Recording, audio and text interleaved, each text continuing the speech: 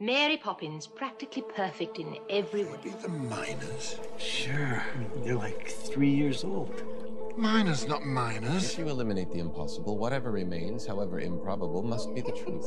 I don't want to kill you. What would I do without you? Every time someone says, I do not believe in fairies, somewhere there's a fairy that falls down dead. Women who aren't afraid to fight, to stand up for our dignity. Transference is inevitable, sir. Every human being has an There are impact. no colored bathrooms in this building. And a simple string of pearls. Well, I don't own pearls. Lord knows you don't pay colors enough to afford pearls. There's one thing the history of evolution has taught us. It's that life will not be contained. Life finds a way. Words are, in my not so humble opinion, our most inexhaustible source of magic.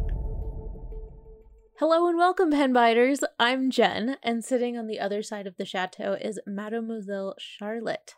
Hello, Charlotte. Oh, bonjour, Mademoiselle Jen. I don't know how to say anything else in French. V. Gates, that's German for how are you? Muy bien. That's great. So today we're going to be talking about a book that I think maybe like a few thousand people have read, if that, since its publication in the 80s, because it's a teeny tiny little book, not well known at all. I found it at a used bookstore, and I feel like I kind of won the little gay lottery that day, because it wasn't a book I ever expected to find. So go support your local used bookstores, because it's so much different than like going online to buy books. There's just something about going into a used bookstore and stumbling upon something that is like made for you that is really, it's a beautiful experience. So before we get into it, I would like to mention two things just off the bat. First, that this book features two women in a romantic relationship. So if that's not something that you want to hear about, then you should expand your mind and probably leave. No judgment, but lots of judgment. And the second thing is that this story is very much like in the vein of fun, dark spookiness of Gothic literature. So if you aren't familiar, things that like would fit under that is like Dracula, Frankenstein. Gothic romance too. Jane Eyre, Wuthering Heights. Frankenstein and Dracula are more like the monster horror type, whereas Jane Eyre and Wuthering Heights are more like the romantic. I mean, it's all Gothic. But this particular book has more of the romance in it. Right. Yeah, I think generally speaking, just like big picture motifs, that's the sort of world we'll be looking. If you I've never read Wuthering Heights. I've just barely seen Jane Eyre. So I'm very glad that we can talk about those a little bit today as well. There are themes that may be on the darker side, although this book, you said, doesn't quite go to those degrees. Like there isn't reanimating dead parts of a person into one person. Like that's not in this, but... What? I'm gone. The only thing that will give you nightmares about this is that it is not a movie. And we all have to live with that truth. And I hope you're ready to carry that burden. Horrific. So the name of the book is The Marquise and the Novice, and it was written by Victoria Ramstetter. It was published January 1st of 1981 by Naiad Press, which is really interesting. Naiad Press has a lot of amazing books that I have read by happenstance, like, again, books that I haven't looked for but have found in used bookstores for the most part. And they closed many 2 decades ago or something. But Bella Books is a pretty popular lesbian, I don't know if they have other, they might have male, they might have gay books as well, but it's a pretty big publication, and they absorbed Naiad Press. So they sell a lot of the Naiad Press books. So if you're interested in any of those, definitely go to bellabooks.com. And I am not a paid spokesperson. Aw. They did not hire me to say that, but they have some good stuff. This book that we're going to be talking about is written by somebody who knows how to write, who understands tropes and themes and a genre. And it's not that people now don't understand those things, but they have been so heavily influenced by film and television, they're a little bit weaker in what they're doing. So like urban fantasy, paranormal romance, and vampire erotica, those 3 things are very oversaturated markets because they're very popular. I would never recommend one of those to somebody who is not interested in that, who is a writer or a reader. I brought up this book because I wish there were like 100 more like it. She takes the classic literature themes and she uses them. We'll talk about how much she uses them, but these other books don't follow that. They're more of your Twilight, young adult people. They just don't hold as much oomph, in my opinion, as some of the older books. So my point being that if you go to Bella Books, you can look at a lot of books that are older, that are from the 60s to the 90s, which do tend to have a higher quality to them. There are fantastic books out there that are in those subcategories that are recent, but you have to you have to wade through so many bad versions first that it can be tiring. So sometimes it's better to go back and then follow that thread to contemporary times. For instance, and then I'll shut up, I read this book and I loved it, and when I was doing research on it, I came across a dissertation by Sarah Waters, who is a modern Gothic romance writer, and her works are phenomenal and amazing, and I know that I can always depend on that to go to for good literature. So I think you can find these authors, you just kind of have to go at it from a different way. If you go in head first, you'll land in all the bullshit. But if you go up from the bottom, it's a weird metaphor, then you can find some really excellent works. That's a great way of putting it. These are books for readers, not just for the face value.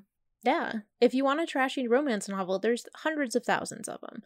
But that's not what this is. And I would hate to put this in that category. Because we're not. We're going to be comparing it. I mean, I'm going to be comparing it to Jane Eyre, to the Bronte sisters, to Radcliffe. I'll compare it to them. Yeah. Because you're right. She obviously knows the genre. So let's respect her for that. Thank you. Yes.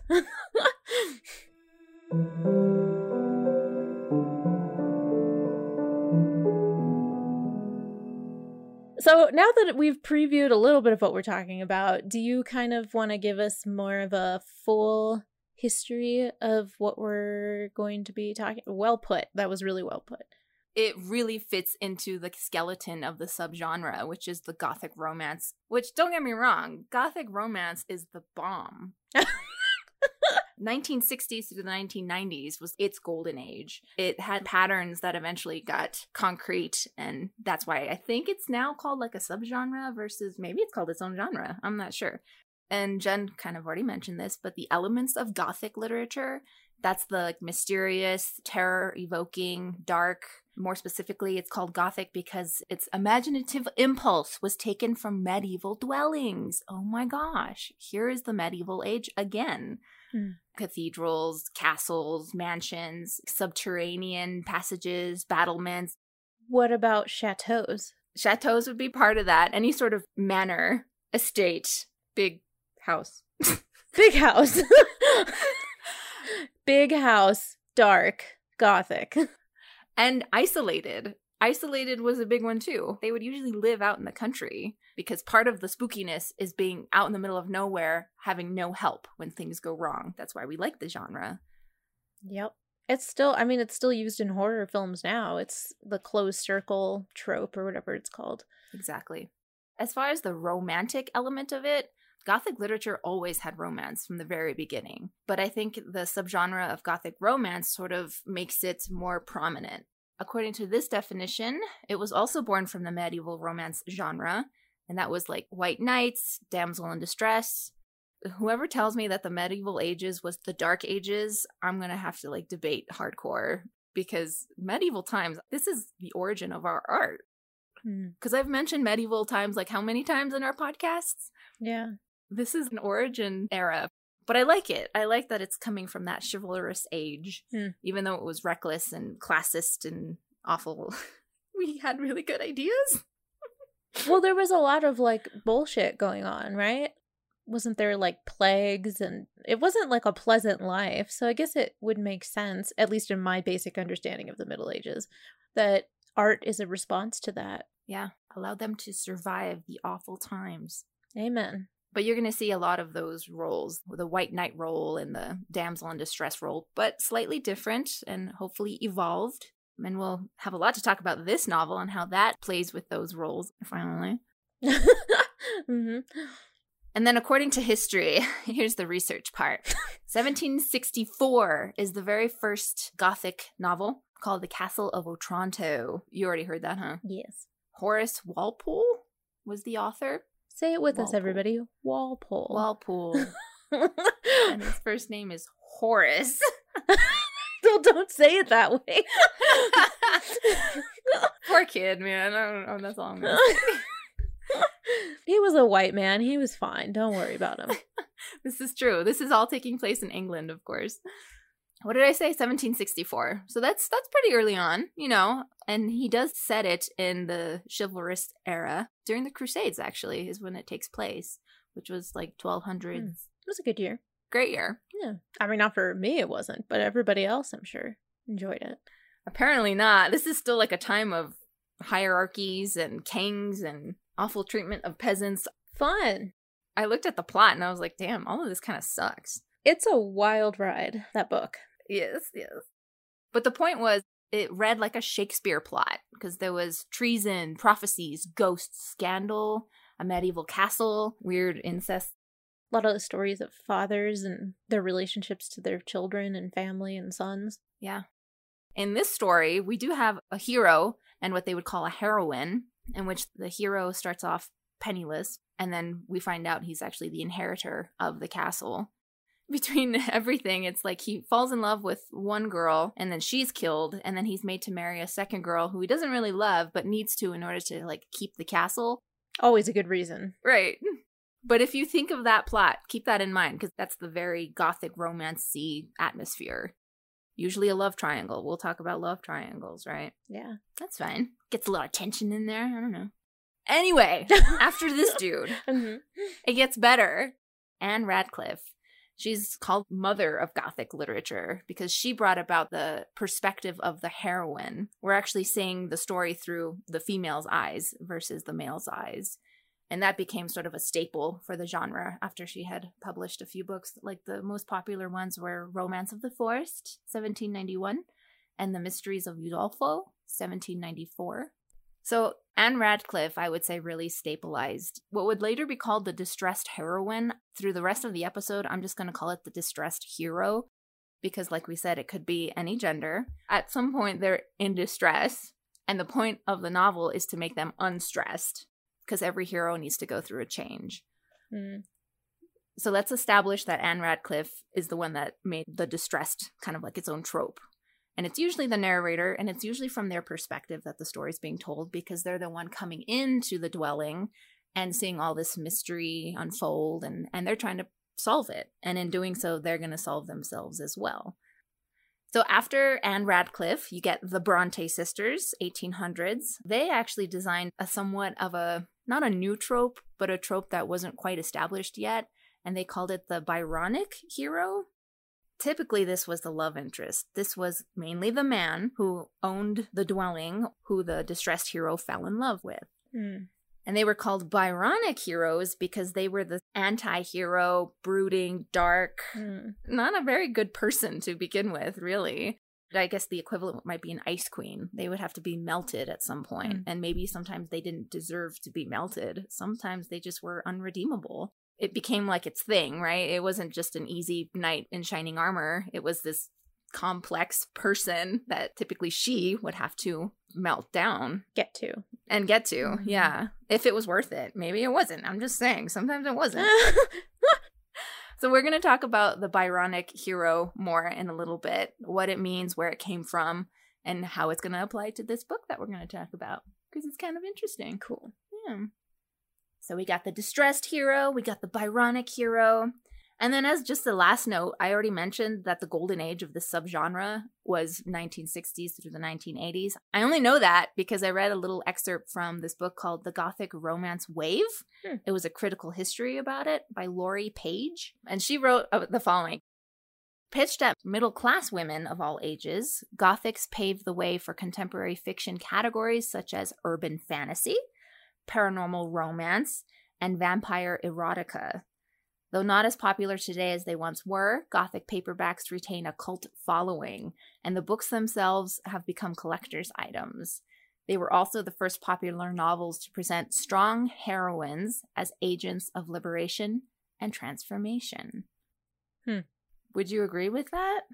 I don't know, but I think it's very interesting. What do you think? I haven't read many novels from that era. Most of mine were like actually just the Bronte sisters, really. The point is that the women were very much entitled, even though sometimes mass media doesn't picture them like that. They were. By the end, they were the changed heroes, and they saved themselves as well as their love interest. And that made them more powerful than any other character in the story, whether other people knew it or not. That's cool. I find it very difficult to read any sort of romance storyline because I don't feel connected to it unless it's with two women.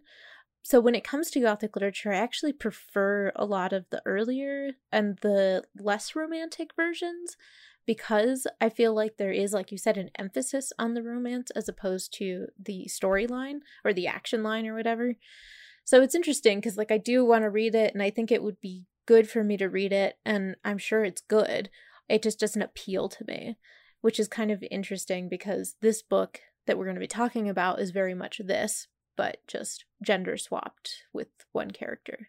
I think in a lot of these situations, if the power dynamics were flipped, I would be super in. But because a lot of this is sort of like the male runner of everything and the female who is, again, in this like place of submission where she doesn't have a whole lot of power, that makes it extra hard for me to get into it because then it's like the lesbian in me has nothing and the feminist in me has nothing. So it can get tiring for me, but I can understand why people wouldn't necessarily be interested in reading something about a relationship between either two women or two men or to anything that isn't a heterosexual couple because that's not what we have in our history. It's not what we're familiar with. So I try to stay open. I try not to be a hypocrite, but I do think that at some point there is sort of this introduction of this you haven't seen very much. It's not in your collective unconscious as much, so it's going to take some getting used to. Whereas I feel like a lot of these old heterosexual, imbalanced romance dynamics have been so a part of our history that I don't feel really guilty being like, nah, I'm good. Meaning once you've read one, you're pretty much going to be reading all of them. And this book totally fits in the genre. I mean, it reads like these other ones too. And I'm not saying that's good or bad. I'm just saying that there's a pattern for a reason. And in my mind, I don't think it matters who is in those roles. Those roles will always be the hierarchy and the lowerarchy. And I think that's where the conflict lies, not within who's the Jen. I mean, don't get me wrong. Jen is absolutely right. And like historically, it's always been the man and the woman, and the woman's been in the submissive role. And that's what can change. That's going to be the point of this episode is, hey, we can reverse that, play with those, because the pattern's going to be there anyway. Yeah. And those dynamics that you just talked about, that's exactly how I feel. Like those dynamics are what is interesting about the story and how those different roles play out. And as much as I want to see more representation of gay people, women and men in gay relationships or non-gendered people, I would also really like to see like heterosexual couples in this way, but reversed. You know, I would love to see the man in that role of like a servant who comes, who has to take care of and tutor a child, and it's a woman running the mansion. Like it's just changing who is filling the roles that makes it interesting and more engaging for me. Yeah. Than just the same exact type of person in those types of roles. Exactly. That's the new element. Because look, the genre is not that popular anymore. I wonder why. Maybe because we're not taking chances like that. Or we're not popularizing options like that. And people complain that like reboots are getting boring and like, why do we keep redoing the same things? It's like, well, you built this boat, you didn't want to change it, so now we just have to continue remaking things and you're bored by it. So you got to make a compromise at some point and see that there are these like better, newer ways of doing old things.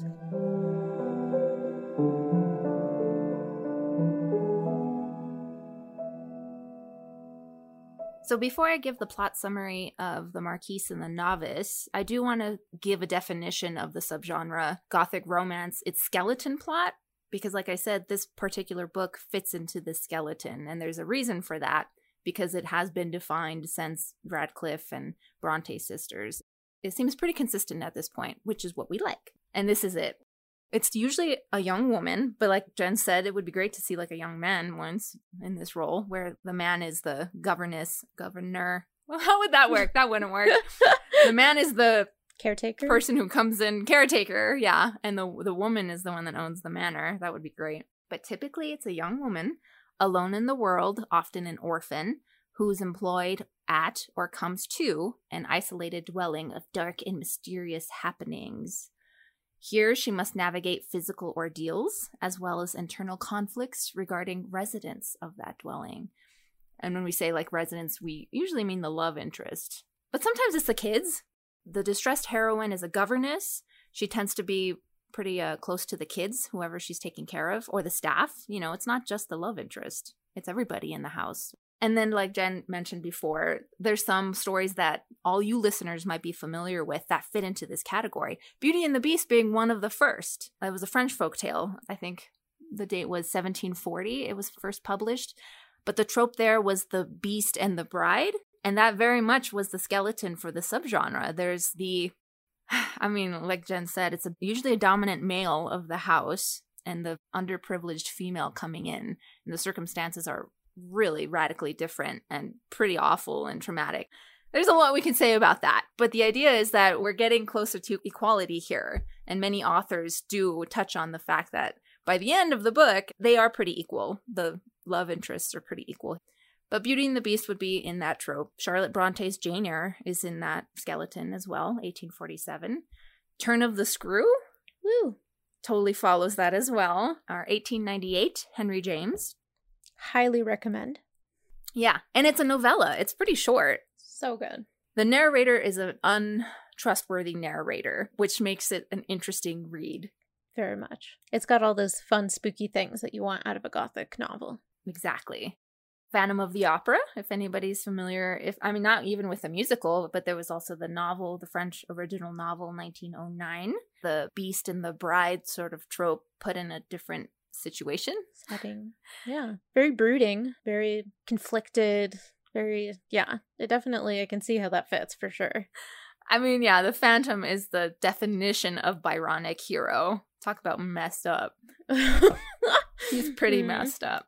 And then from the golden age, I'll say, the novel Dark Shadows, which launched the TV series, 1966, by William Ross, even though he went under the pen name Marilyn Ross. Isn't that funny? This is like one of the few genres where a male author will change his name to a female in order to mass market his stuff. Isn't that weird? I'm just saying, it's great. I think that's great, but it shouldn't be necessary in any genre, but... True.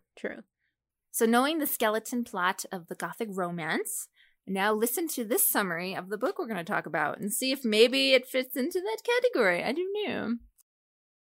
Kathleen Thorne leaves the security and pent-up frustration of the nunnery to become a governess for the only child of a willful, beautiful, mysterious Marquise, Annalise.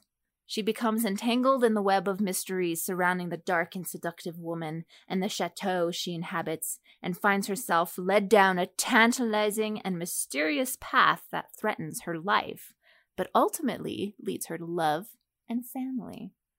Now, if you read that and you changed it to the Marquis, and his name was not Annalise, it was Leonard. I was just trying to think of something French sounding. You would have like a carbon copy for the most part. And they even in the book, they mention more than once that Kathleen Thorne calls the Marquise handsome. So it's very much in that same vein of like, this is obviously that character. This is the Beast or the Phantom or whatever. Yeah, she totally fits the Byronic hero. But there's also unique things. Like you said, there is differences when you do swap and play with those roles, because then we get to see the new things and think about them and be like, oh yeah, like in this situation, it doesn't always have to be the dominant and then the, what do I keep forgetting the word? Submissive. Submissive. It doesn't always have to be dominant and submissive. It could always be from a different perspective. Education, family, there's all these other factors you can play with.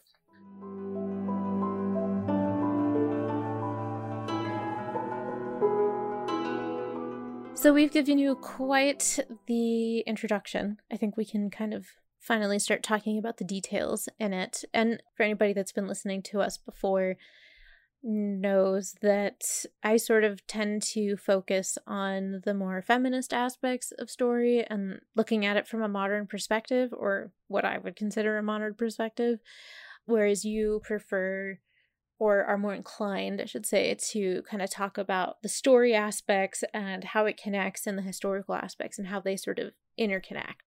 As you said, we're going to talk about the themes of the distressed hero, the Byronic hero, the setting, which is super important in Gothic literature, as we mentioned, the aspects of mystery, the elements of the romantic relationship, and the ending, which is pretty interesting. It has a really strange twist to it, in my opinion. So do you want to tell us about the distressed hero? Indeed. The main character of the genre, I would say. Like I said, it's usually from their perspective. We want the audience to be distressed along with them. I'm going to stop doing that because that's stupid. They're not distressed. They're just solving a mystery, and they happen to be in a somewhat submissive role to begin with, but it doesn't stay. Aren't all heroes? They are, yeah. Okay. All heroes are distressed. Otherwise, it would be super boring if they weren't. Yeah, exactly. So this is no different than any hero. But just to make it clear, there's I'll say the distressed hero or the Byronic hero. Anyway, but the definition of this character, they're attempting to figure out what's right for their heart, what society expects of them. They will usually have a force standing between them and the love interest, but they'll find a way around it, obviously. Hero. Yes, exactly. They have the entire story to do so. So we hope that they do so.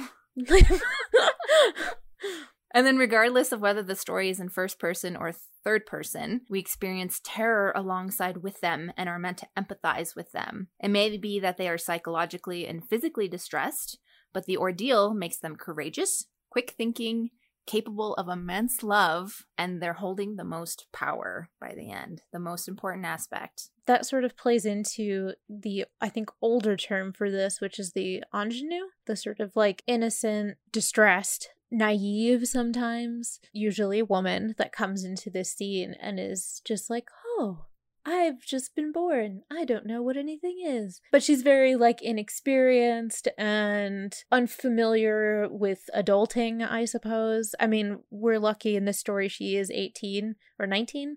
I feel like in a lot of those older Gothic novels, age didn't matter as much. So they're like, oh, she's figuring it out. She's almost a woman. She's like 12 and a half. It's like, okay, no.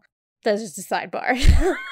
They are. They're so vulnerable. I mean, it's a vulnerable age to begin with, and then to be thrown into a situation where it's usually an older love interest, who's dominant. Right. That's not a great psychological situation for that age. Nope. But it's the source of a lot of interesting plot and conflict and mystery, apparently. It makes a great romance if it's done well. In the book, or in the introduction, I should say, it reveals that Thorn is coming from a convent. Her parents are not super wealthy, but they're wealthy enough. I think they're Irish actors. That was an interesting detail. I'm like, really? They're actors? Cool. It was. They were assholes, but that doesn't... I was going to say, they left her. They left her at a convent. Yeah. So that, I mean, that puts her into the role of orphan already. Even though they're still alive and they write to each other, it's not like they're interacting or influencing her in her adolescence, right? It's the nunnery that's doing that. I think there's like a chapter where she kind of recounts her history. She knows from a very early age that she's more of a burden to them than she is like a celebrated child. She kept acting out because they would send her to her grandmother's house, which had a lot of cousins and family that were close, whereas her parents just sort of talk about traveling while they drop her off at an orphanage or whatever. It kind of sucks. It's a lot of abandonment. Her history is rife with, there was a word she used for it in the book that was perfect, but it was rife with people leaving her, whether it was through death or moving or her parents abandoning her. She has a lot of loss in her life and a lot of grief. And that is very typical of the distressed hero. They need to have something missing from their background. That way, when love comes into their life, that's what they think is going to fill it up, right? Right. And we will see it's not the only thing, but it is a main thing. Yeah. What would you describe her state of mind being at the beginning? She comes in pretty conflicted. I mean, not conflicted, but she's more conflicted about whether or not she belongs as a bride to Christ.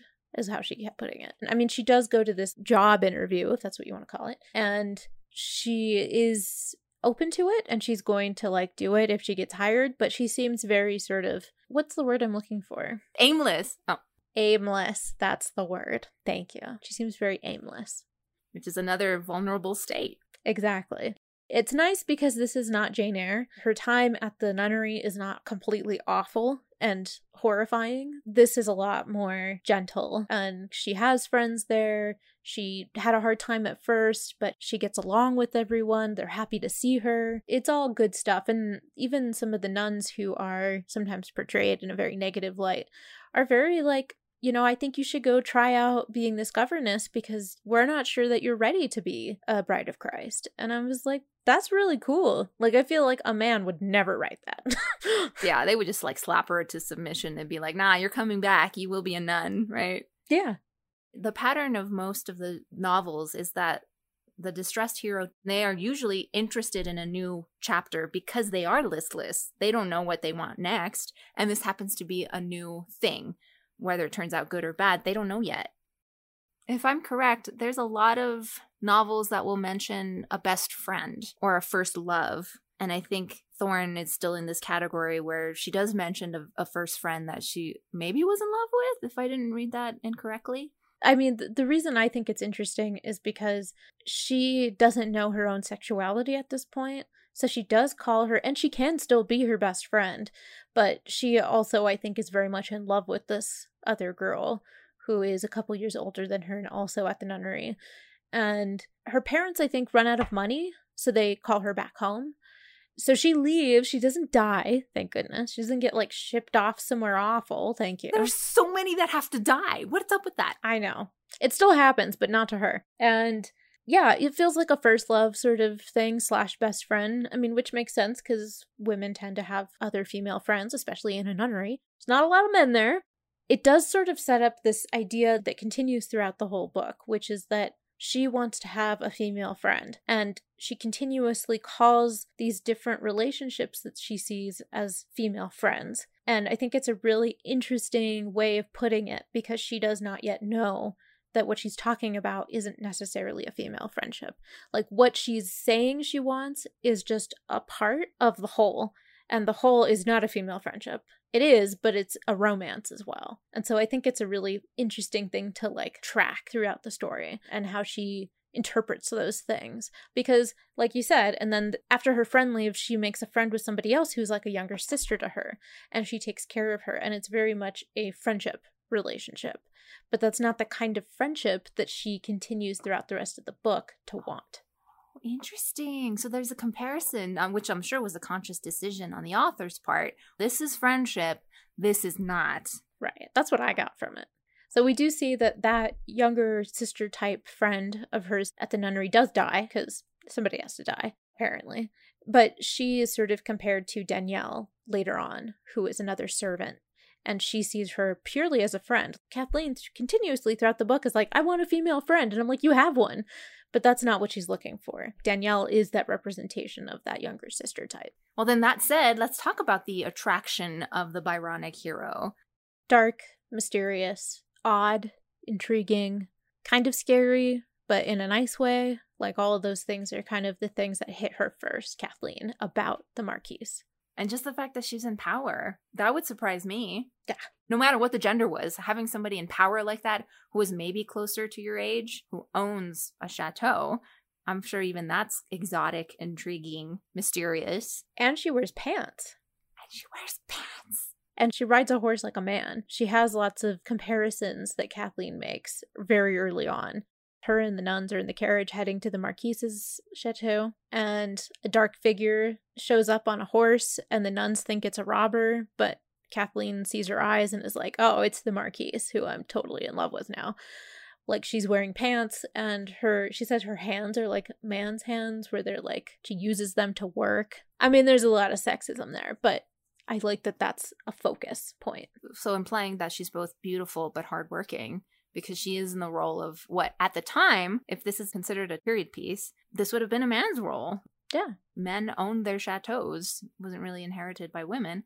But this time it is, so therefore those details matter. The fact that she does have man's hands is going to be a big deal.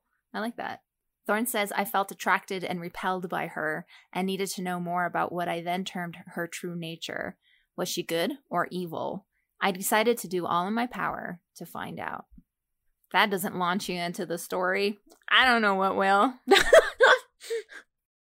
And then the rest of the women, right? Do we want to talk about who's actually in the chateau? In the actual chateau itself, there's Denise, the head of the house. She's like an older, stately woman who runs everything.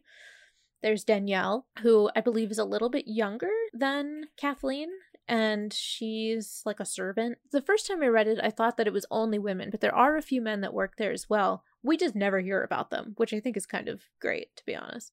And there does seem to be, which is great for the genre, mystery and unanswered questions even among the staff. Mm-hmm. Or at least from the narrator's perspective, Thorne is hearing all of these half-truths. The town thinks that the Marquise is a witch, but they think a lot of women are witches, apparently throughout the book. When they can't explain something like, oh yeah, she's a witch. That's so true of history. There was some unsolved things happening in the chateau that Thorne is hearing about, and she's like, that doesn't sound like proof, first of all, and these employees seem fine. They actually like being there, and even they are keeping their own secrets, we'll find out later. Yeah. So not only is she trying to solve the Marquise's mystery, but the women of the staff are going to have their own secrets. When I reread the book, I tracked 3 things, and the feminist thing that I could track the most was that these are the sorts of incidents you read when a woman is writing versus when a man is writing. And there are quite a few of these scenes where you're like, oh my god, like I would never read that from a male perspective. This is something that women write about women's experiences. So I think that that's one of those things where it's like, yeah, all the women have sort of their own mysteries. It all happens under the same roof for the most part. And then I did want to talk about how the narrator describes themselves. Because self-description, especially at this stage in life where they're feeling awkward, undecided, they usually don't find themselves attractive, whether in physical beauty or internal attitudes. And this is no exception. Thorne describes herself as young, clumsy, and then her physical description, I did have a quote from the book. She says, I tried to tame my wild curls of red hair, which were always escaping from under my veil. My face was streaked with a fine white dust. My nose was terribly sunburnt, and my eyes seemed altogether too large for my face. I realized I looked little more than 16. Very vulnerable. All of those she doesn't seem to really like about herself. Yeah. But obviously that's not true, because the Marquise, who's gorgeous, is looking at her constantly throughout the book. Yeah. She's got that lesbian gaze going on. Yeah. Or we're made to believe that she really is beautiful, and she just won't ever say that about herself. And there are moments she has where she, like, does see herself in a more positive light. And those are really excellent moments because they come at times where she is trying out something new, usually. Oh. She gets gifted a writing outfit from the Marquise. Green velvet pants and a green velvet top with the green velvet hat. And it's like one of the first times she looks at herself and thinks positively of herself. Oh, I can actually look kind of nice. And then the second time is after she sort of has a gay realization. The gay panic is what they usually call it. And she runs away from the Marquise and she goes in front of the mirror and she realizes that she looks very adult because she's very like flushed and like excited and doesn't understand necessarily what's going on. And she's like looking at herself for the first time and seeing like, oh, maybe I'm a little gay. So even the physical description will change. Exactly. I love it. Which, surprisingly, the Marquise's physical beauty doesn't change. She pretty much remains beautiful to Thorne the whole time. Yeah. Which is great, meaning that the change is going to come from what she thinks of her character. Exactly. One of my favorite quotes in the book is something along the lines of saying, you know, I realized that it wasn't her that changed, it was me that changed. And I was like, yeah, that's dope. You go. I love it. Mm-hmm. In the definition of the distressed hero, we also had the barrier. Whoever's standing between her and the one she loves. There's always some like person or thing keeping the lovers from each other besides one another. I mean, most of the time it's like one another that keep themselves away for some reason. Which is the best. Yeah, that's the tension. I love it. But there's also a physical barrier or a physical third person. Right. Sometimes that's the love triangle. Other times it's like the father of the woman. In this case, it's not. That's great. Correct me if I'm wrong. There's not a lot of physical barriers in this story. You can kind of say that the nuns want her to be something. You can kind of say that her parents wanted her to stay in the nunnery. But her parents are awful, and the nuns are nice, so it's cool. So really, there's nothing keeping Thorne from the Marquise. But we might argue that there was a reason for the Marquise to not be honest with Thorne right away. I mean, meaning it was the Marquise who had more of the secrets, more of a reason to put up a barrier than Thorne. Yeah, because everything else, I think, like you said, are not external barriers. Except for maybe the fact that Thorne is a woman and the Marquise is a woman, and that would be even less doable than if the Marquise was a man. Other than that, everything is an internal barrier. Yes, I agree with that. But the author doesn't mention anything about that either. There was never a time where Thorne was like, oh no, she's not a man.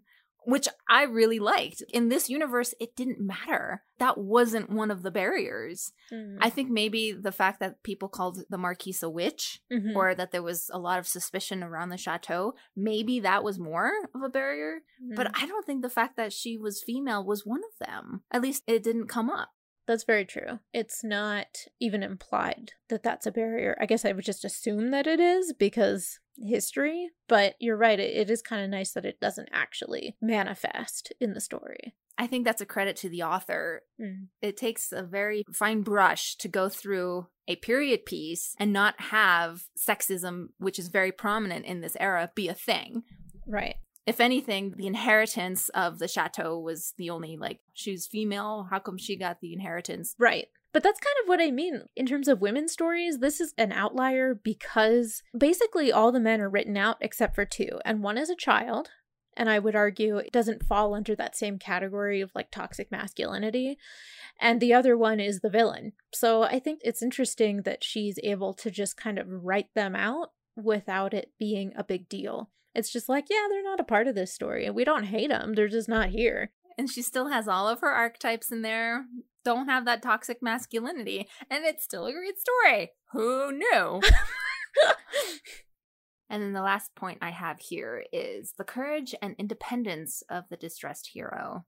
And actually, this goes under what we just said, which is that there's no men who have power over Thorne to begin with, or the Marquise. So the courage and independence is coming from her own character and mind, which is a whole new territory for this subgenre, because usually it has to do with those physical barriers or the physical ordeals, and in this case not so much. It's kind of all up here and in here. That was your head and your heart. I forget, you can't see it. I mean, I like how she really does become the hero at the end. And it's not like she wasn't the hero the whole time. I mean, she definitely did have power over herself, but it did feel like she was a part of circumstance. Like the circumstances around her defined what she did and how she did things. And it's not until like the very end where she has to sort of be the hero that we get to see her fully take up that mantle and take the control and use her cleverness and ability, even recalling stuff that she learned from the very beginning to outwit, that was what I was trying to say, outwit the villain. And she does it for the Marquise's son as much as she does it for the Marquise, as well as she does it for herself, which is pretty amazing.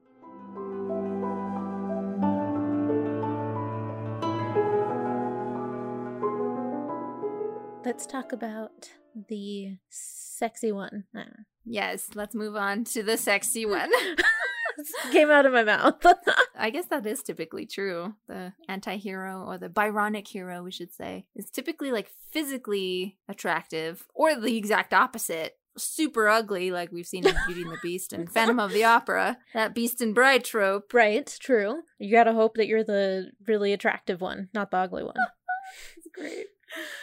Your questions about what the Byronic hero is and what it means, I'm going to answer that right now. Woo. This is a very interesting trope. It's usually a love interest who is flawed, dark, yet desirable. They're written in such a way to make it impossible to hate them, even after they've done something horrendous. They are violent-tempered. They have a seductive nature, often cynical, sinister, prideful, moody, revengeful. Fun. Yet, the attraction here, they are often capable of deep, strong affection. They have a tortured soul crying out for compassion and are viewed as solitary, suffering beings who want love. That's what attracts us to them. Because they're capable of such darkness, they're also going to be capable of very much the opposite, an unattainable love, especially if they become attracted to one person. They're not going to be the one that cheats, in other words. They're going to be the dedicated ones. Right. Often, I should say. So I think for many readers of the genre, that's the appeal of the anti-hero or the Byronic hero, is that once you have them, well, hell, man, that's it. You're good. And hopefully you both grow after you marry or consummate. Yeah, exactly. That there's going to be a lot of benefit after you've melted the Byronic hero. Right. Some of the examples, Rochester from Charlotte Bronte's Jane Eyre definitely fits into this category because he had kind of a weird past and a crazy first wife. And he was not attractive. He was always rude, except to Jane when he was really being honest. So he came across as a beast. And I would argue that still by the end, I was like, all right, girl. But but the fact that Jane Eyre came out with the most power, entitlement, and love and change, it was finally okay because now he had something to gain from the relationship as well as Jane Eyre. Phantom of the Opera, like we've said, Phantom was definitely that description. Heathcliff from Wuthering Heights, another Bronte novel. Sleepy Hollow?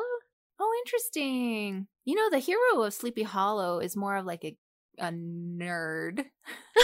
He's okay. More of like the White Knight. Ah, okay. The nerd White Knight. We all know the trope. Yeah. That one's more unique. Or not used as often.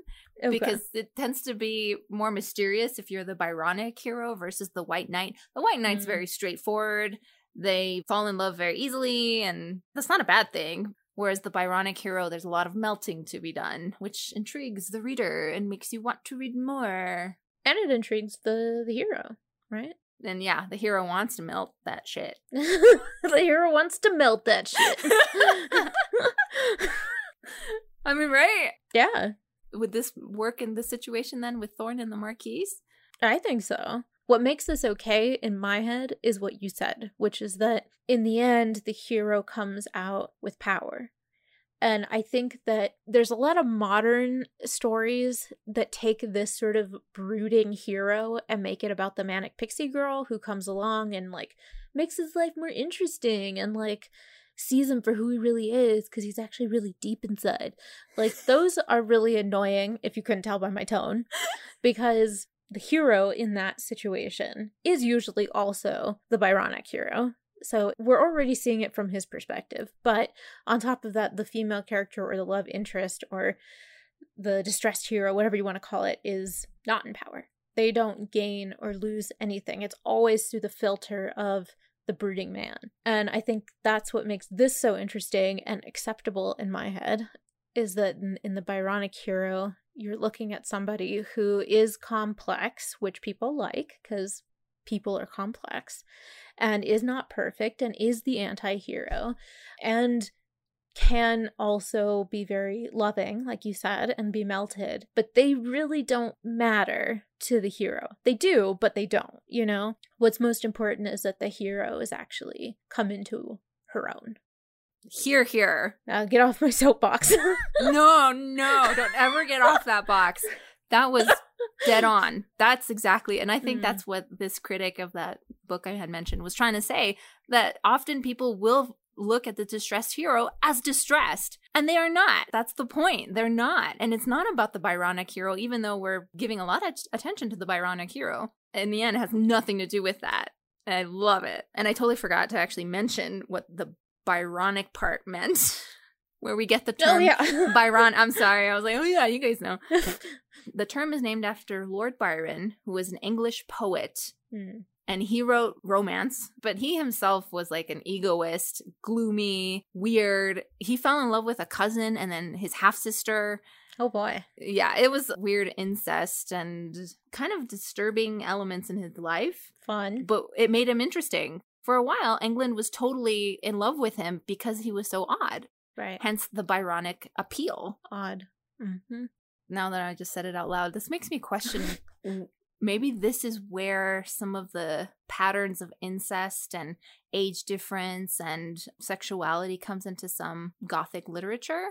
Like if you think about the picture of Dorian Gray, I mean, I know Oscar Wilde was gay himself, but there's a lot of like gay undertones. And then with the movie Crimson Peak, which is also considered Gothic romance, it had to do with a brother and sister being in love. Was that a thing? Was that ever a thing? I think it is. I think these taboos of society very much go into Gothic literature as well. Things that people won't talk about will be undertones or very blatant in this genre. Yeah. And that's okay, because there's a lot of disturbing things. Yeah. And you take it as you take it. I don't know, you know, maybe it's not important that it's there. You take but it as you there. take it, you know? Sometimes the age difference to me is like awful. And Jane Eyre, she was like 20 years younger than Rochester. And I was like, that's disgusting. Like, what? But maybe it's not. I mean, maybe it really isn't. You get these taboo elements as well. Yeah, man, it's interesting. I mean, in terms of age differences, I tend to prefer a larger age difference. So for me, that doesn't really matter as much. But obviously, I do not want to see a sister and brother having an incestuous relationship. No, thank you.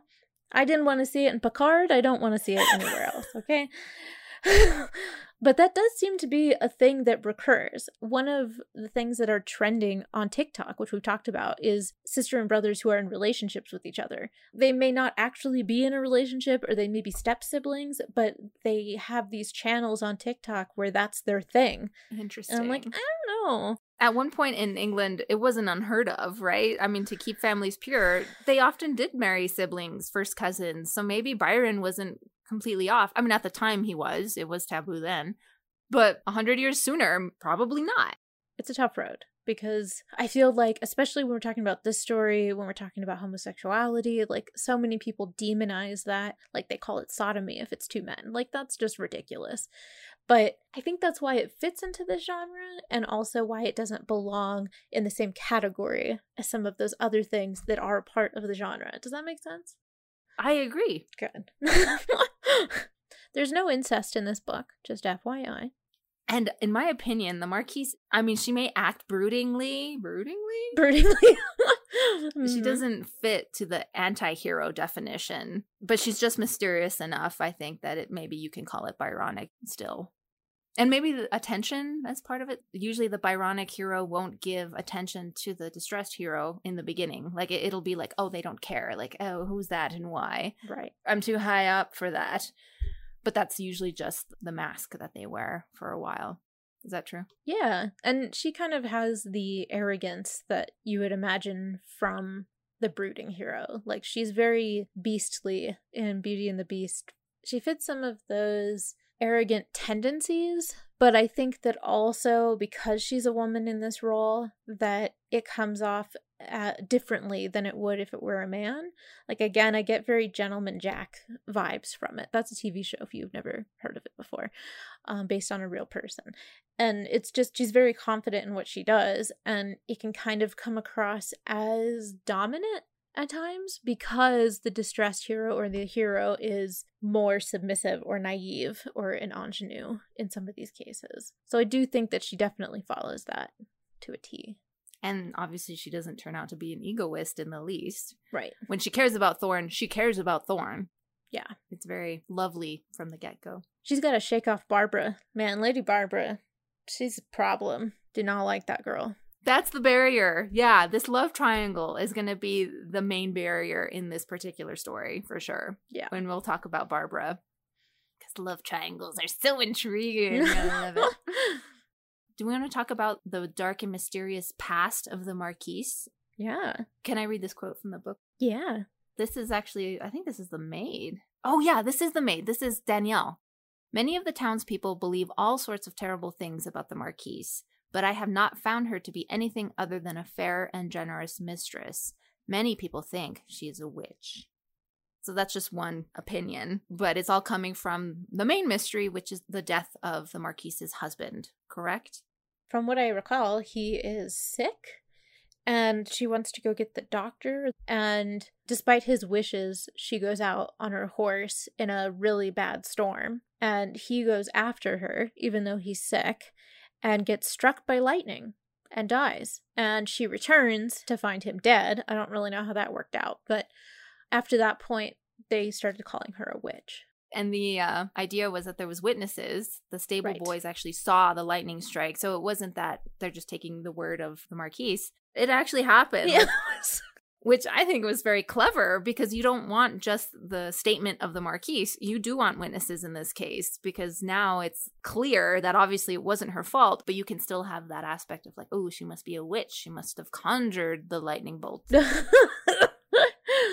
Yeah, it's very interesting and mysterious till the end. I mean, you never find out exactly what that relationship was. It's very obvious that the Marquise has always been gay, or at least if she's bisexual, she's very much leaning on the lesbian side. So it's interesting that we never really kind of get a better picture of that. Even her son, Raoul, doesn't talk about him. It just seemed like there was more to that story that we didn't get, but there were a lot of things that we talked about that could have been expanded. I mean, this book could have been fat novel, but it's more of a novella. Can we say what the explanation is? Or at least what we get? Yeah. I remember reading when the Marquise was describing her past, it was that she married in order to appease a family member, a grandmother? I can't even remember now. Yeah, I completely forgot about that. Okay, yeah.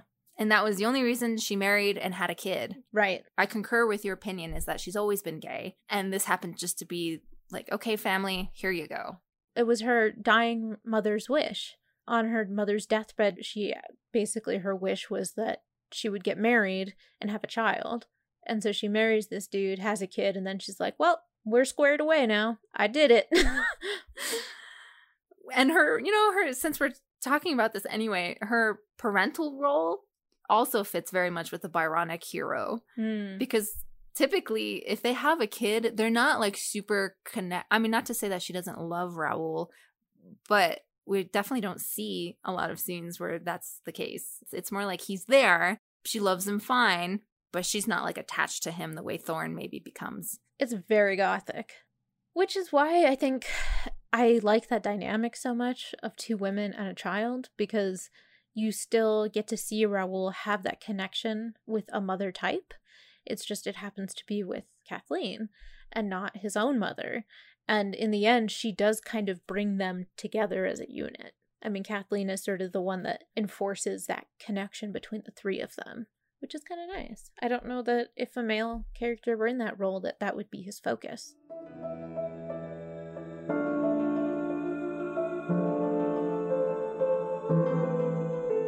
Status and wealth, that's what I have listed next. We've already talked about the dynamics of wealth and power, and how the story begins is usually very radically different, and by the end, hopefully somewhat equal. They are both well educated. They both speak multiple languages. You would call them both ladies. They knew how to conduct themselves, and they knew what was proper and improper, all of that. In that way, they are very much equal. If anything, it's usually just the wealth difference, is that the Marquise inherited a lot more money, and Thorne is still in that, where she can live fine, but she doesn't get all the options in the world, right? Until she does. I was going to say, in this particular story, and in many, actually, Gothic romances where it ends happily, it tends to be that the distressed hero comes to wealth, usually gets an inheritance herself at the end, which is usually after the fact that her character has already been built. I think the wealth has to do with the status between the Byronic hero and the distressed hero, is that now they both have material wealth. I see. And I don't know how I feel about that. I would hope in a contemporary novel or novels written today that money really wouldn't matter. But back then it would, right? So maybe this was a very conscious decision of the author to be like, well, Thorne, she can't just live under the roof of the Marquise without feeling somewhat lesser. So if she comes to wealth from a grandmother, that now status and wealth and education and all these other things are equal. What do you think about that? That makes a lot of sense. For some reason, I always thought that was sort of like the boon for the hero. I mean, the relationship and the happy ending, plot twist, happy ending, is that once she does all the work and is able to gain love, then that's when the money comes into play. And I always just kind of saw that as the boon, because I don't like it when people are the boon. And in a lot of romance novels with a male hero, the woman tends to be the boon, and the woman is not an object. She's not to be won. So I always just kind of interpreted it that way. But that makes a lot of sense. It's a way of equaling the dynamics, equaling the power.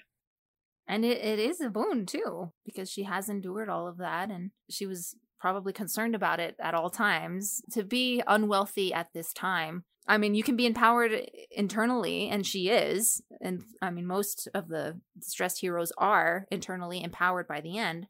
But the boon is that extra, like, oh, now you really don't have to be under anybody's thumb. Now your decision is entirely your own. Which is really nice. I mean, in my happy little fantasy world, that means that the women that go through these things and get that boon then in turn get to kind of do what the Marquise does, which is hire people for a higher wage and like treat the people that work for them like people, not like servants. And I mean, that's just my little happy world, but that's what I would like, I guess, is that that's a very circular, a cyclical nature. Another refreshing change in this book.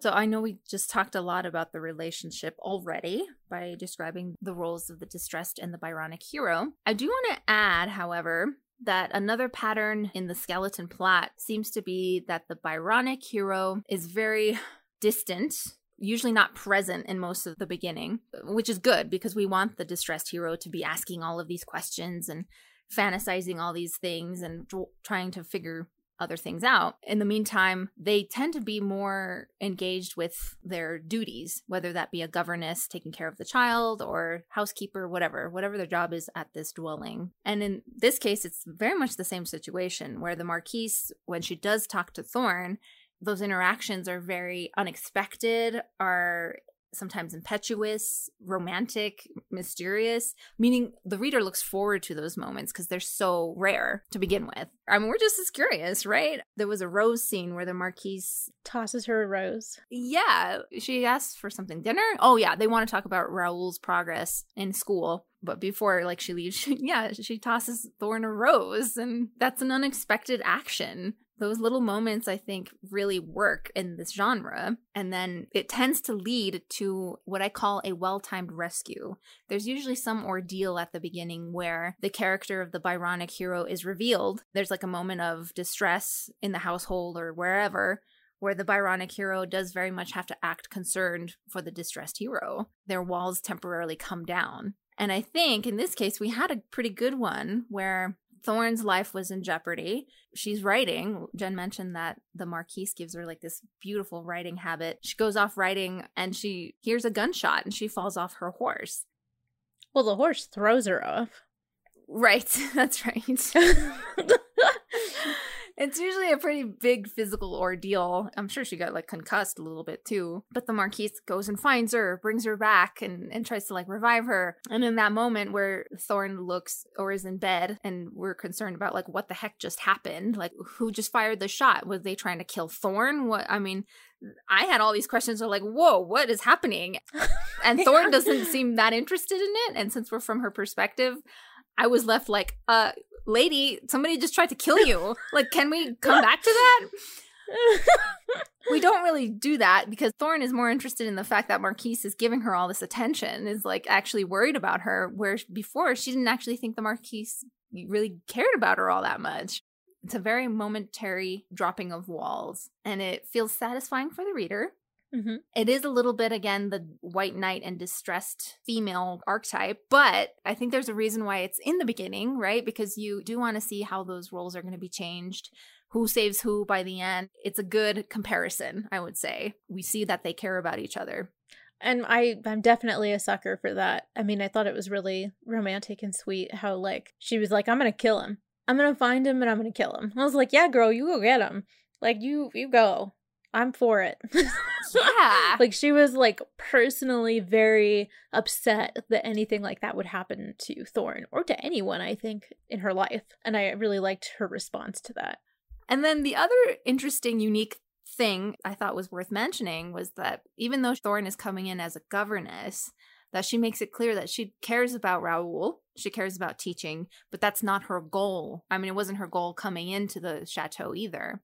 And her line is, I longed for the strong binding friendship of a peer, an equal. I did not enjoy the fantasy of spending the rest of my life taking care of other people's children, as that dreadful creature, the governess. It was a role I was trying to live to the best of my ability, but I knew deep in my soul that I would never allow myself to become that character. Beautiful. Hell yeah, because usually in other Gothic romance novels, there is more of an emphasis on the child. Yeah. That they feel like they very much have to be dedicated to that. And that's all that matters. That's like their mask that they wear. Like, oh, no, I'm a governess here. I can't be in love with the owner of the house. And even that melts in other novels, but in this one, she never thought that. And I thought that was a great addition. Agreed. I mean, even like in Turning of the Screw, that's sort of her identity as being a governess, a tutor, a nanny, whatever you want to call it, to these children. And that's what she tries to fill that mold completely. So it is very interesting. And I think privileged of her in this book for her to say, like, I would never become that. Like, that's not what I want to do. Yeah. So it's like, good. Women should strive for whatever they want, but also maybe a little outside of what I can accept as being reality. But I also didn't feel like she had another something. Like, there wasn't something she was really passionate about. So maybe that was part of it. You know, like, we knew that she absolutely loved painting. Then we could see that, like, yeah, she loves taking care of. I mean, even the reading thing, it's like, great, but you need something a little bit more active. Be a writer or something. I don't know. If you don't want to be a governess. But I guess that would take away from the idea, now I'm just thinking out loud, that, like, she's aimless.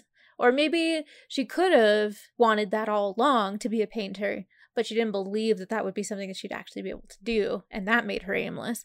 So you could make it work. That's all I'm saying. That last one is usually the situation. Okay. Where the distressed hero has a passion or something that they really want to do, but know that they can't in this society with their wealth, with their status. And that, yeah, I was going to mention that about this book, which is that, well, she didn't really have a thing. If the author wanted to take another stab, or like you said, if this book was bigger or longer, that could have been an easy fix. Absolutely. That she really could have had a big passion, and maybe the reading thing would have been it. Yeah. Because she does mention reading a lot, and that's what she's doing more of. Does that tell you something, girl? Yeah. I think if the book were longer, that would have been a huge plot hole, and she would have had to have something. I just wish that there were like 100 of these books, because I want to see every different variation of it. Yes. Again, this was another moment where it reminded me so much of Beauty and the Beast. Like, I just kept thinking of Belle and, like, her library and wanting to escape to books. Like, there were so many moments in this book where it was like, Beauty and the Beast, Beauty and the Beast. Yes! Feminism, Beauty and the Beast. Yes! It really is, though. Mm-hmm. There's a reason why Beauty and the Beast was the first for this template. Mm-hmm. And the fact that the Beast actually encourages it. Yeah. That makes for a very attractive Byronic hero when they actually acknowledge the talent of the distressed hero. It's not like, no, you're going to be what I want you to be. You do this and you do it well, so I want you to keep doing it.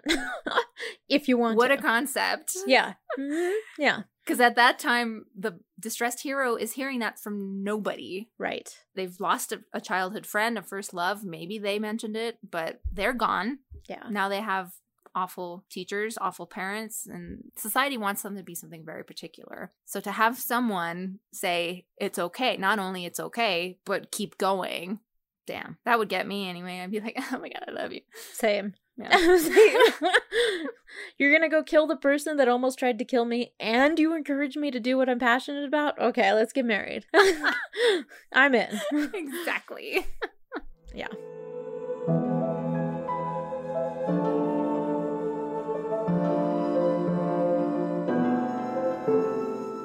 So we just talked about our undying love for the Byronic hero. So I think we should talk about the person in this little triangle that we do not like. And that is Lady Barbara something. Clydesdale. That's not her last name. She's not a horse. So do you want to tell us a tiny bit about a romantic, what is it called? A romantic rectangle. Interesting. I wonder what that would do. That's more like Shakespeare, right? Where there's like 4 people, but they all love somebody different, and therefore it's like chaos. God, that's exhausting. It is exhausting. Love triangle is definitely more pointed and more dramatic, I think. Get it? Because it's a triangle. She's fake laughing right now. Totally. Yeah. What was I going to say about that? Oh, because the difference is there's two people who love one person, hence the tension. There was an article, one of these little things that they said, a love triangle, like any romance plot, should be used to strengthen a relationship. And that's absolutely true. Even though we're very enticed by drama and solving of who's going to love who in the end, the purpose in a story of a love triangle is to strengthen the relationship between two of those people. And in this case, it absolutely works because otherwise it's just drama for drama's sake. Right. So in this case, we do have a former lover of the Marquise coming into the picture and acting as a barrier between Thorne and the Marquise. So would you say this applies to this situation? How is Barbara in the way? She's very mean. She's very of her status. Like, she's supposed to be a very wealthy woman from Paris, I believe. And she fits into that role. Like, that's the kind of woman I expect the Byronic hero to be interested in. She's also kind of like the evil stepsisters in Cinderella. She's very dismissive and mean to Thorne and very selfish and demanding of the Marquise. Once she's introduced, it's great because then there's a lot of angst, and the angst is real. But it's just like enough to like make it interesting, to sort of torture Thorne a little bit so that later the payoff is much better. There's a scene where it's been a while since the Marquise has spoken with Thorne, and she kind of misses her, and she knows that she's hanging out with Lady Barbara, and the Marquise is like, oh, well, you need to go back to the nunnery to do something. Why don't you come with me? And I'll drop you off on my way to Paris, and then I'll pick you up later that day and bring you back. She was like, oh, that's great. And then she spends like 3 days daydreaming about how wonderful it's going to be to just spend time alone with her and get to like talk with her and just be next to her because she misses her. And then she gets ready and she goes to the front door and Lady Barbara's there. And she's like, oh, okay. So it's not just me and the Marquise. And it's the three of them in this carriage ride that ends up being like the carriage ride from hell. And it's so awkward. And like she tries to kind of have conversation with the Marquise, but she's not really in the mood. And she even addresses Lady Barbara and she will not like acknowledge her. And the Marquise says nothing. And on the return trip, Thorne is feeling less bad because she's just spent time with her friends at the nunnery, and she's kind of excited and she's like talking to her, and the Marquise is much more interested and they're having like a full conversation, and Lady Barbara is pouting and being annoying and obviously like unhappy that the Marquise is spending even a little bit of her attention on Thorne. And Thorne, in comparison to Lady Barbara, is much lower status. She's a working woman. She's not wealthy. She doesn't live in Paris, you know, like she has so much less power. And so it's really sort of unfortunate to see somebody like Lady Barbara come in and be so terrible to her for no reason other than her jealousy. Which makes her somewhat flat. Don't get me wrong, I don't think the third of a love triangle has to be very complex. It just has to be a barrier. But in that way, Lady Barbara is very flat. She doesn't exhibit anything other than possession and entitlement. Obviously, both Thorne and the Marquise know this about Lady Barbara because they both acknowledge it. And then, like you said, we get to compare and contrast status. In Marquise's eyes, it's okay for somebody to be lower status because she can still love whoever, which is a good character trait of the Marquise. If you look at this book, there's so many origin stories, and there's a lot of traveling going on. We talk about France, we talk about Ireland, we talk about Hungary. I think the Marquise is from Hungary, isn't she? Mm-hmm. Even though she has this kind of accent, or she speaks French, and we're teaching English. Like, all like exoticness is happening between all of these women. It's very European. It is very European, mm-hmm. Yes. So no wonder there's so much attraction between these three, because it is very appealing to have women of wealth and status and education. It's very fascinating to me. I'd be very intrigued by all of it. Yeah. Lady Barbara is absolutely a huge part of what makes Thorne realize her own sexuality. She's a big part of that, and her own feelings towards the Marquise. Uh-huh. And there's one particular scene that kind of like haunts her for the second half of the book. And that's such an important part because much later in the book, she realizes that she's jealous of Lady Barbara and that she has feelings for the Marquise. Whereas before, she just thought it was strange and odd, and being the ingenue, she runs away when she sees them kissing.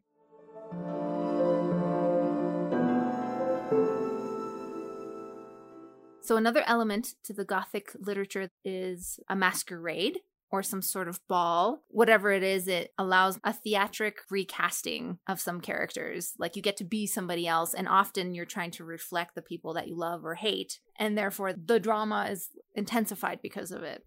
And masquerades are just awesome to begin with. Parties, any sort of gathering where tension is among like the characters in it, it's just like, oh, yes, that's a great, I mean, Phantom of the Opera, that scene is epic for that reason, where the Phantom's coming down the stairs during this masquerade. I'm like, damn, this is where the ordeal is most prominent, because especially in a love triangle, there's some truths that have to come out. So in this situation, there is a masquerade that the Marquise puts on for her friends. For her birthday. For her birthday. It is her birthday, isn't it? For the Marquise, it's his birthday.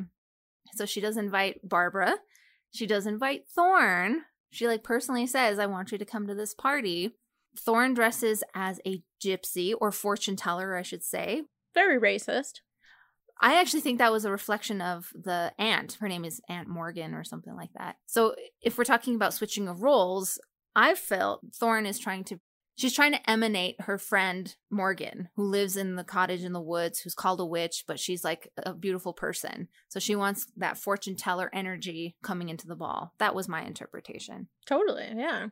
And on the other hand, the Marquise was dressed as a nun. Mm-hmm. See what I mean about reflecting characters that they either respect, love, hate, any of those things? The Masquerade Ball is the place to do that. Let's see what character you want to emanate. Mm-hmm. So I thought that was interesting. You got the fortune teller and you got a nun.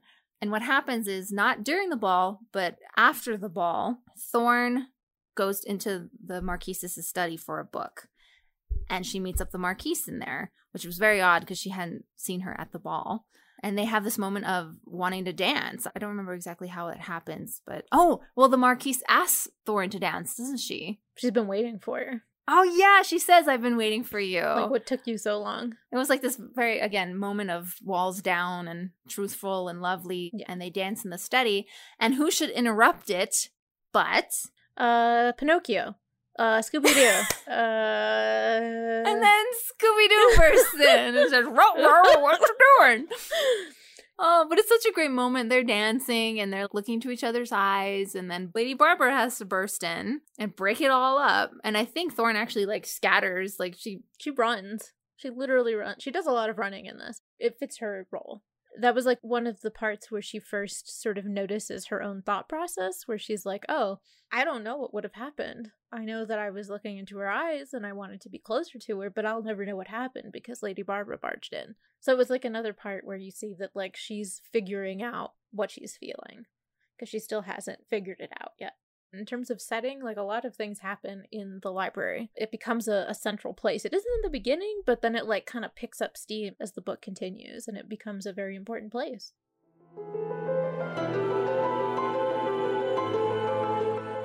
Let's talk about setting. What else about the library?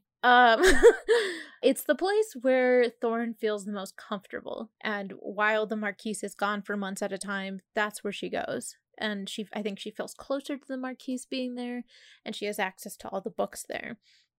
And when the Marquise does come back with Lady Barbara after traveling for months, she is a little bit unsure because that's the place she wants to be. But it's also her office. And she didn't really ask permission to borrow books. I know, that was hilarious. It was excellent. She like can't take it anymore. She has to read. Like she cannot take it. She knocks on the door and she comes in and she's like, well, hi, boss lady. So sorry. I've been borrowing books. I know you're busy. Can I just switch out this book? You know? And she's like, yeah, help yourself. And it's kind of a nice little exchange. And then, you know, we have the masquerade. The Marquise literally waits until Thorn sees her and then she disappears. And then she like runs, you know, she hides basically in the library and is waiting for her. So they have their first, oh, this is more than what Thorn maybe expected, or she didn't realize that that's how she was feeling. And we return there again. I think there's one other time we return there before the end. I just can't remember what scene that is. That's where the chess game, which is actually before, that's earlier in the book. Right. But I also think that was an intimate scene. That's the one where she runs back to her room and looks in the mirror and is like, oh, I look different. Interesting. So after every scene in the library, in the study, it seems to be that these characters get more insight into themselves. You're right. Yeah. By the end, we have a great scene in there, again with the nuns, who are like, hey, we're here to pick you up. And she's like, I'm not going anywhere. It ends there. It ends like with them in front of the fire in the safest place she feels, right? Which is in that room. We have 2 other locations we should probably talk about. Besides the library, there is the forest. Mm-hmm. And I did list the witch's cottage as its own little thing, but the cottage of the Aunt Morgan is also in the forest. I did write down right away that forests, historically, mythologically, the forest is the mystery, the shroud, the magic. Anything unknown, maybe feared, is in the forest. And there's reasons for that. There's obstacles. I mean, overall, the forest acts as a shroud, either psychologically or physically. Or both. Oh, yeah. Actually, a good story would have them both. And this is a good story. So what happens in the forest? So the first time we get introduced to it, Raoul, the son, shows Thorne this pathway. And he says, my Aunt Morgan lives here. And she's like, what? Crazy kid? What are you talking about? First off, Aunt Morgan is a real person. Thorne hasn't seen her yet at the beginning yet. Mm-hmm. But Raoul says she's been here forever. She's a fortune teller, but she lives in the woods. Raoul leads her through the forest, and eventually they come upon this cottage. And they go in, and it's dark, and there's a cat that comes out. There's herbs everywhere. There's a garden. It's very witchy. Right. And Raoul does say that. He says that other people will call her a witch. Yeah. But he's not afraid. I mean, if anything, he's like, this is typical. Run-of-the-mill witch. Duh. Yeah, we're in the forest. What's the big deal?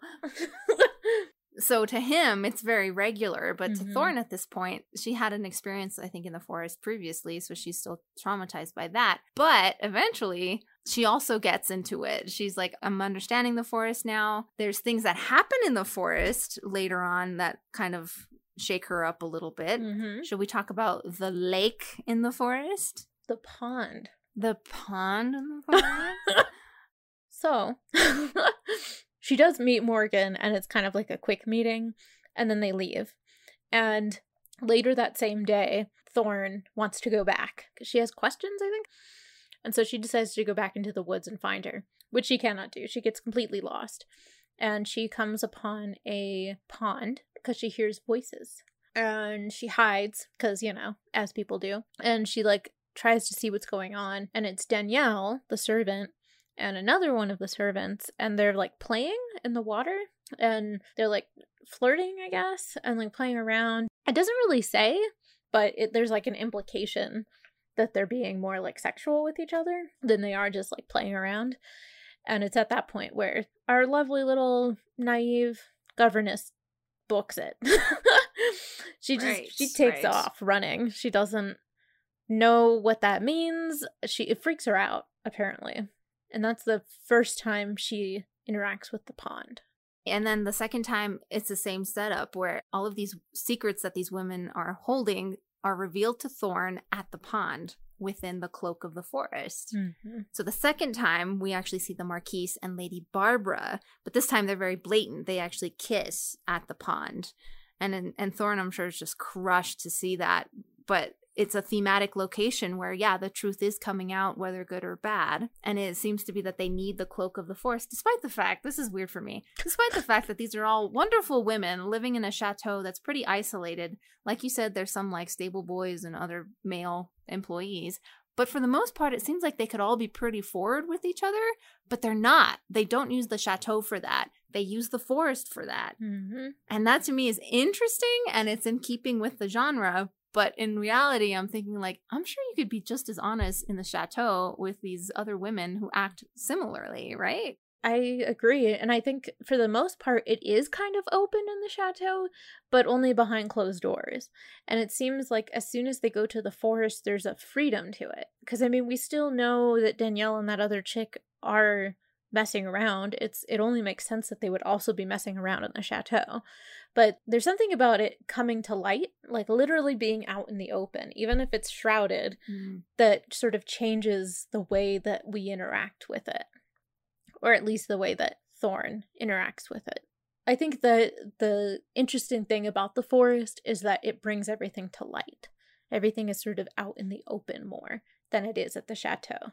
Which is totally a paradox, right? Because you think the shrouded forest, but that's where you can be open. Exactly. Oh, I even had a quote. Sorry. Yeah. I had actually taken a quote from the book about the setting of the forest. Ooh, nice. And I think this is Thorne talking. She says, "The trees were so thick that no air stirred, and the little forest noises, the calls of birds and scurrying of little animals reverberated in a way that was disconcerting. There was something in those woods that was, as Raoul said, magical, something that made unexpected events common." And last point about the setting, the chateau in general, we already talked about the isolation factor. It is out in the middle of kind of nowhere, but the chateau itself is described as very beautiful, as lush, as colorful. And actually, the quote that I took from the book, "The beauty of the scene was blinding. Built of rose-colored stone, the home of the Marquise was surrounded by the lush green of woods and meadows and the speckling of countless shimmering flowers. I was to learn later that all of the land, as far as I could see, belonged to the Marquise." It's not even like creepy or old or falling apart. It's none of the typical Gothic castle-like stuff. Right. But it is still isolated. Right. It's like isolated enough. Like Turn of the Screw was isolated. That was like Shining isolated. Like nobody was around. But this is kind of in that in-between place where it can feel very much like a bubble, but it really isn't, like you said, that far from civilization. So it does kind of lend, I think that's the perfect distance to live from everything. I would like to be close enough to people if I need to be, you know, but not next door to them. Just far enough for drama, but not too far for, you know, dead bodies laying everywhere afterwards. That's a good measuring tool for you.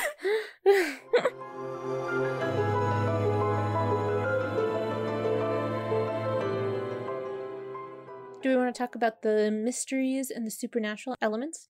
These are the fun elements, all of these unexplained phenomenon. Sometimes it could be ghostly, horrific, but in this case, it's more mysterious, I would say, right? Yeah, a lot of Gothic literature, there is actually supernatural elements. There are actually ghosts or spirits or creatures or monsters or whatever. And this is all very much in the real world. It's set up to be kind of supernatural, but it's just mysteries that are very much explainable, which I kind of like.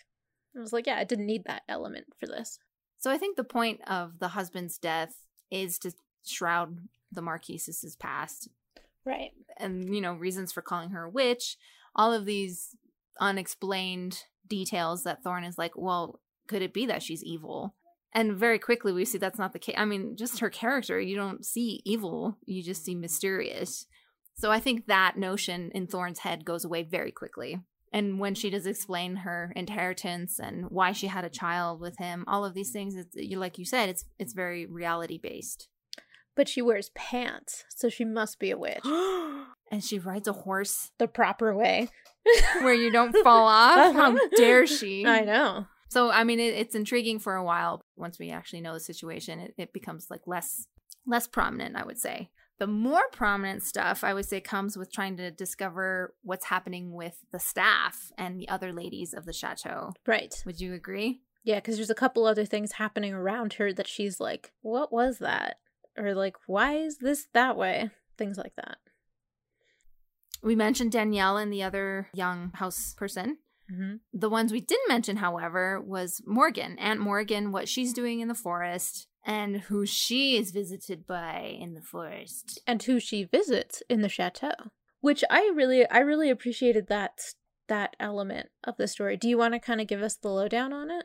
The reason why Morgan is there is because she had fallen in love with the manager of the home, of Mademoiselle Dupont. Dupont is also older, around the same age as Morgan. And Dupont is actually going through the forest while Thorne is visiting, or she's just leaving or whatever. And she sees her going through the forest towards the cottage, and she's like, what the hell? What's going on? So again, there's like another shrouded couple going on in the forest. And they're much older. They knew each other for a long time, but they like their current situation, which is that they're close, but they're not technically like living together or married even for that matter, right? Yeah, I really liked her explanation. Morgan was like, we're in our 50s, which is very young now, but we're in our 50s. We're stuck in our ways. This works for us. And I was like, yeah, man, I like that. It's unconventional. I feel like that's stories by women. Like, it's a different perspective that you wouldn't normally see. That's not something I would imagine a man would write about very often. And she's like, I need to be in the woods, and she prefers to be in the chateau. So we visit each other, because there's another scene where Kathleen is leaving a room very late at night, and she sees a very thin man in the hallway, and she's like, what the hell? Who's this guy? And the person turns around, and it's Morgan. And she's not wearing a turban anymore, and she finds out why. And that's because her hair is cut short like Raoul's, which is not socially acceptable. And she's like, okay, so why is Morgan sneaking around at night in the chateau in a different look than I'm used to? And, it's like, well, because she's having a relationship with Denise, who is the head DuPont, Denise DuPont. And you find out that they kind of visit each other whenever they decide they want to, which is kind of cool. I'm like, yeah, go for it. And there is another mystery tied to Morgan, but it's not one that we get an answer to. And I thought it was very interesting because it's in the same conversation that she has with Kathleen about her situation with Denise. She's asking her these different questions, and Morgan is being very open, and Kathleen decides to ask a question that she thinks might be a little over the line, but she already asked it, which is about the scar that she has on her face. And Morgan says, we're not going to talk about that. We'll never talk about that. And I thought that was really interesting. I don't know what that meant. It's never explained, as far as I can tell. But I feel like there's a story there. And so I kind of like that some of these mysteries do remain mysteries, even though I really want to know what that meant. And the fact that her name is Morgan, another allusion to Thorian tales here. Right. Morgan Le Fay. I wonder if that was a connection there. Because it does make her more... But then you meet her, and it's not... she acts a little funky, but that's because she lives by herself, And she's growing her herbs, and she's using them as medicine. And she even teaches Thorne about some of the herbs. She says, oh, this one might put you to sleep. This one will do this. This one will do that. Mm-hmm. So Thorne it ends up being her source of therapy. When she goes to visit Morgan, it feels very intimate, as in mother-daughter sort of thing. Oh, and then it's so sweet because Morgan is acting as a kind of a surrogate mother also to the Marquise, because we find out Morgan is the one that said to break it off with Barbara before she pursued Thorne. Yeah. And that is a very protective thing to do. You're like, well, and obviously Morgan likes Thorne. She's like, well, if you're going to pursue her, you need to treat her with respect. You need to get rid of Barbara. Do that first, and then you can do your thing, right? Right. So I'm glad that she was looking out for everybody. Yes. Even though she's somewhat isolated from the chateau. Which is a testament. I think that's awesome. She doesn't even live in the chateau, and yet she's the one that's sort of making sure everybody's on the right track for the most part.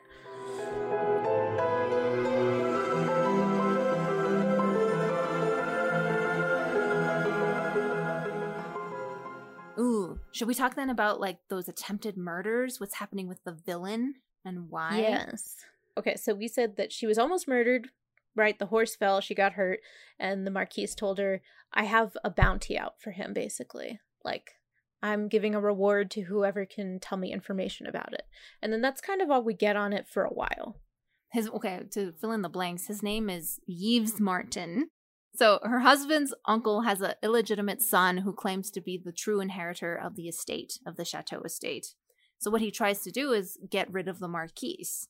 So the gunfire at Thorne, it was him thinking that was the Marquise and trying to kill her. And he actually thinks he succeeds. He sees her fall off the horse and he's like, got her.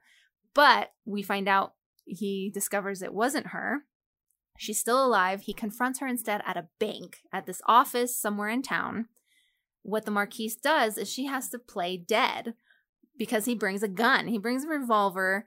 He threatens to shoot her if she doesn't pass over the estate to him then and there. So the Marquise comes up with, very cleverly and very quickly, I'm going to fake dead. He shoots off the gun. She pretends she's dead. Her body is brought to the chateau, and it's there that Thorne is like, holy crap, she's dead. The staff is, surrounding her and saying that, she's been shot. And like there's this lifeless body in the bed, and Thorne is just like beside herself. She just throws herself on her. Everybody leaves the room to give them their privacy. And then do you want to say what happens next? Well, she actually kisses her too. Like she's very sad because she like thinks that she'll never see her eyes again, which is a big thing in the book, which is a big thing in a lot of lesbian books. It's all about the eyes and like the lesbian gaze. And she kisses her, and when she opens her eyes again, the Marquise is like looking at her, which I think must be hilarious at some point. That's got to be funny, where the Marquise is just like, hello. And she's like, what the hell? Like, what's going on? Like, are you okay? And the Marquise is like, I'm sorry that I had to trick you. And she's like, what do you mean you had to trick me? Like, what the hell? And she explains the story about like what happened with Yves, and she had to pretend she was dead. And I think it was funny, like at the end of the scene, Kathleen is like, well, why did you let me go on? And she's like, I couldn't interrupt you. You were being super loud. Like, nobody could hear me over that. And it's like, yeah, that's right. Wow. Thorne was like screaming. Yeah. And she laughs. So I'm like, okay, girl, that's great. My ego would not let me laugh in that situation. That's the turnover scene, right? That's when they finally reveal that they actually care for each other and they're ready to like move forward. Yeah. Isn't it? I think so. So as far as the romance plot, I should say, that's the climax. That's the dropping of walls. Here's the situation. It's resolved. They arrested Yves. As we see, we're going to find out that's not quite enough to stop him. But for now, he's out of the way. Barbara's out of the way. They're free to like explore their relationship. And they do, right? They start being together. All of that seems like falling action. The big climax is over, which is, as we see, it's not. That was actually kind of like another ordeal, right? Because that wouldn't work because the hero didn't do anything, right? The distressed hero didn't change yet, or at least didn't change in the bigger climactic way. Right. It was more of the Marquise's deal. Yes. And even though we now confront their actual feelings, we're still not there quite in their inner character. We need to have the actual climax, exactly, which is what we get with the third appearance of Yves, who has escaped jail. And at this point in the chateau, both the Marquise and Thorne are openly together. The Marquise finds out he's escaped, yes. So everybody becomes excited and active. The Marquise and Morgan both go off riding on their horses to try to protect the chateau and maybe to find him first, right? They want to find Yves and stop him. Yeah, I think they go into town to get basically a police officer. Nobody else is there because it's a market day in town. She tells Kathleen to stay at the chateau, and Kathleen is like, you don't have to tell me what to do. Like, I don't have to. And she's like, well, can you stay for Raoul? And she's like, okay, fine. So, like, the plan is for your kid? Sure. Oh, yeah. So the plan is that, like, her and Raoul will stay there safe, not to let anybody in, and that she and Morgan will go and they'll come back. That's the plan. Of course, it does not go according to plan. He does show up again with the revolver. He goes to Thorne's bedroom, threatens her with a gun, saying that I need to take both you and Raoul to some sort of isolated place, because his idea is to keep them hostage. I was like, handicapped? That's not the word.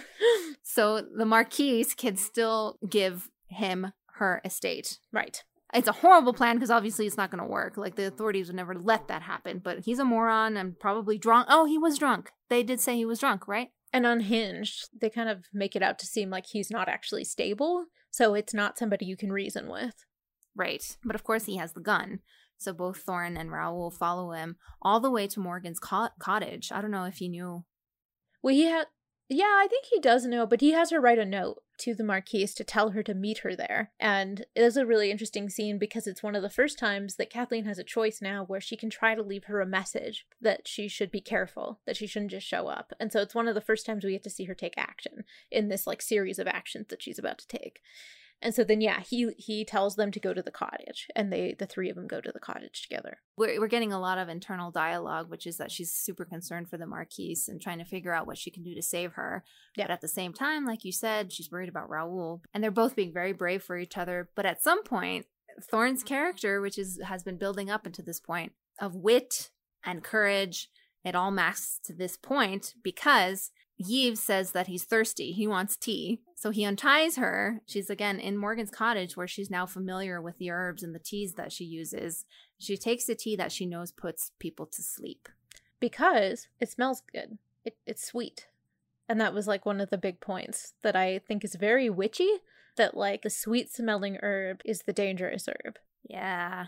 So she's able to fool him. He's like, well, what is that? And she's like, here, smell it. He's like, oh, it smells good. Okay. And you're like, yeah.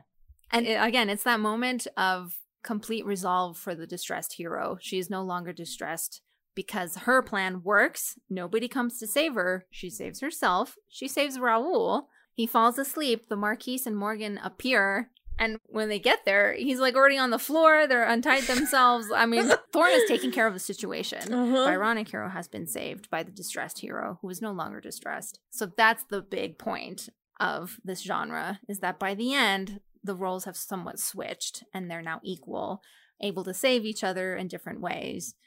It's a very good scene. You get to basically go with her in this thought process. And I really like that about first person. Is that what it's called?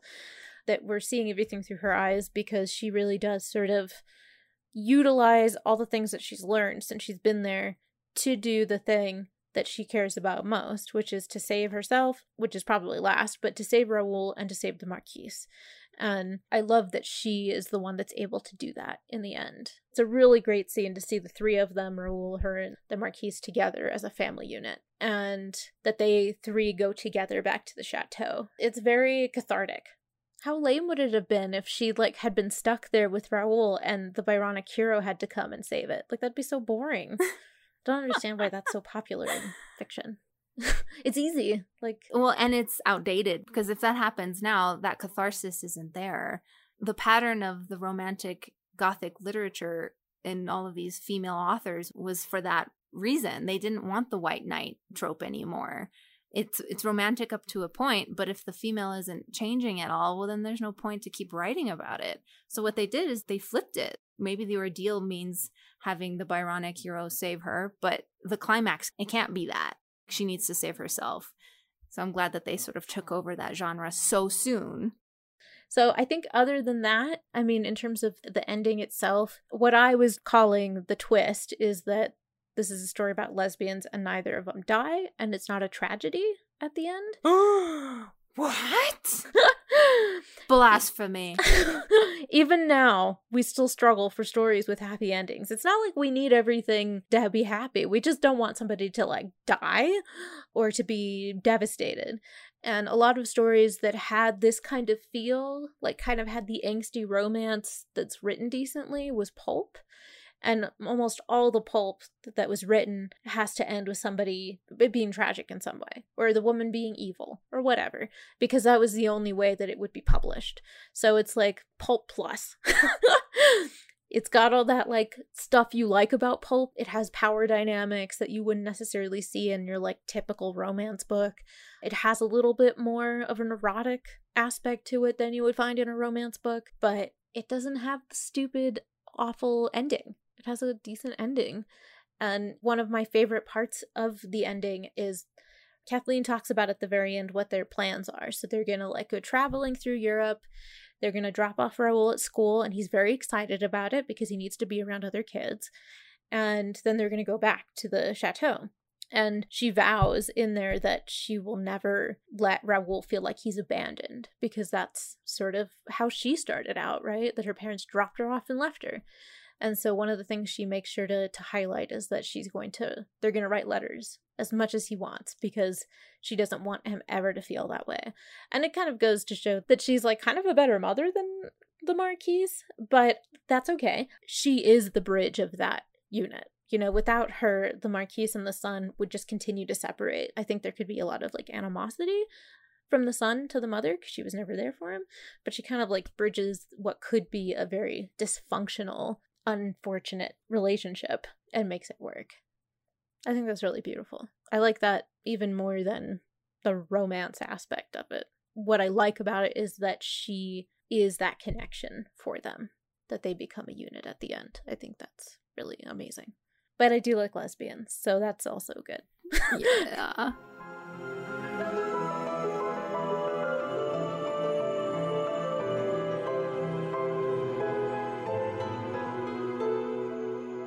So I think that pretty much wraps up our look into The Marquise and the Novice.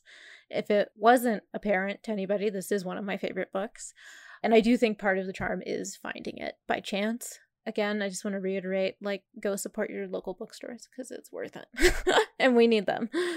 If anybody here that's listening has found a book like that, just sort of by accident or by circumstance, and it has become one of your favorite books, I think we'd like to hear about it. Like, tell us what your book choices are for things that you kind of found out and never would have otherwise, maybe. And you can message us on Facebook or YouTube or Twitter or by our email. Everything is at Bite the Pen. So our email is bitethepen@gmail.com. And you can rate and review us on iTunes. And our episodes are, of course, available on all podcast apps. We want to thank our very generous pen biters. That's Jessie M., Jeanette M., J.R. Keeler, and Thunderfly. Thank you very much for your support. If you want to become a patron, you can go to patreon.com/bitethepen. Au revoir. Before everyone leaves, however, I do have a final quote from the book. So no au revoir quite yet. And this is straight from The Marquise and the Novice. And this is, of course, Thorne speaking. I felt as though the people who lived at the chateau were actors in a series of magnificent tableaus. And I was a newcomer, an understudy, watching from the wings. I longed for the day when someone would hand me a copy of the script or explain the plot.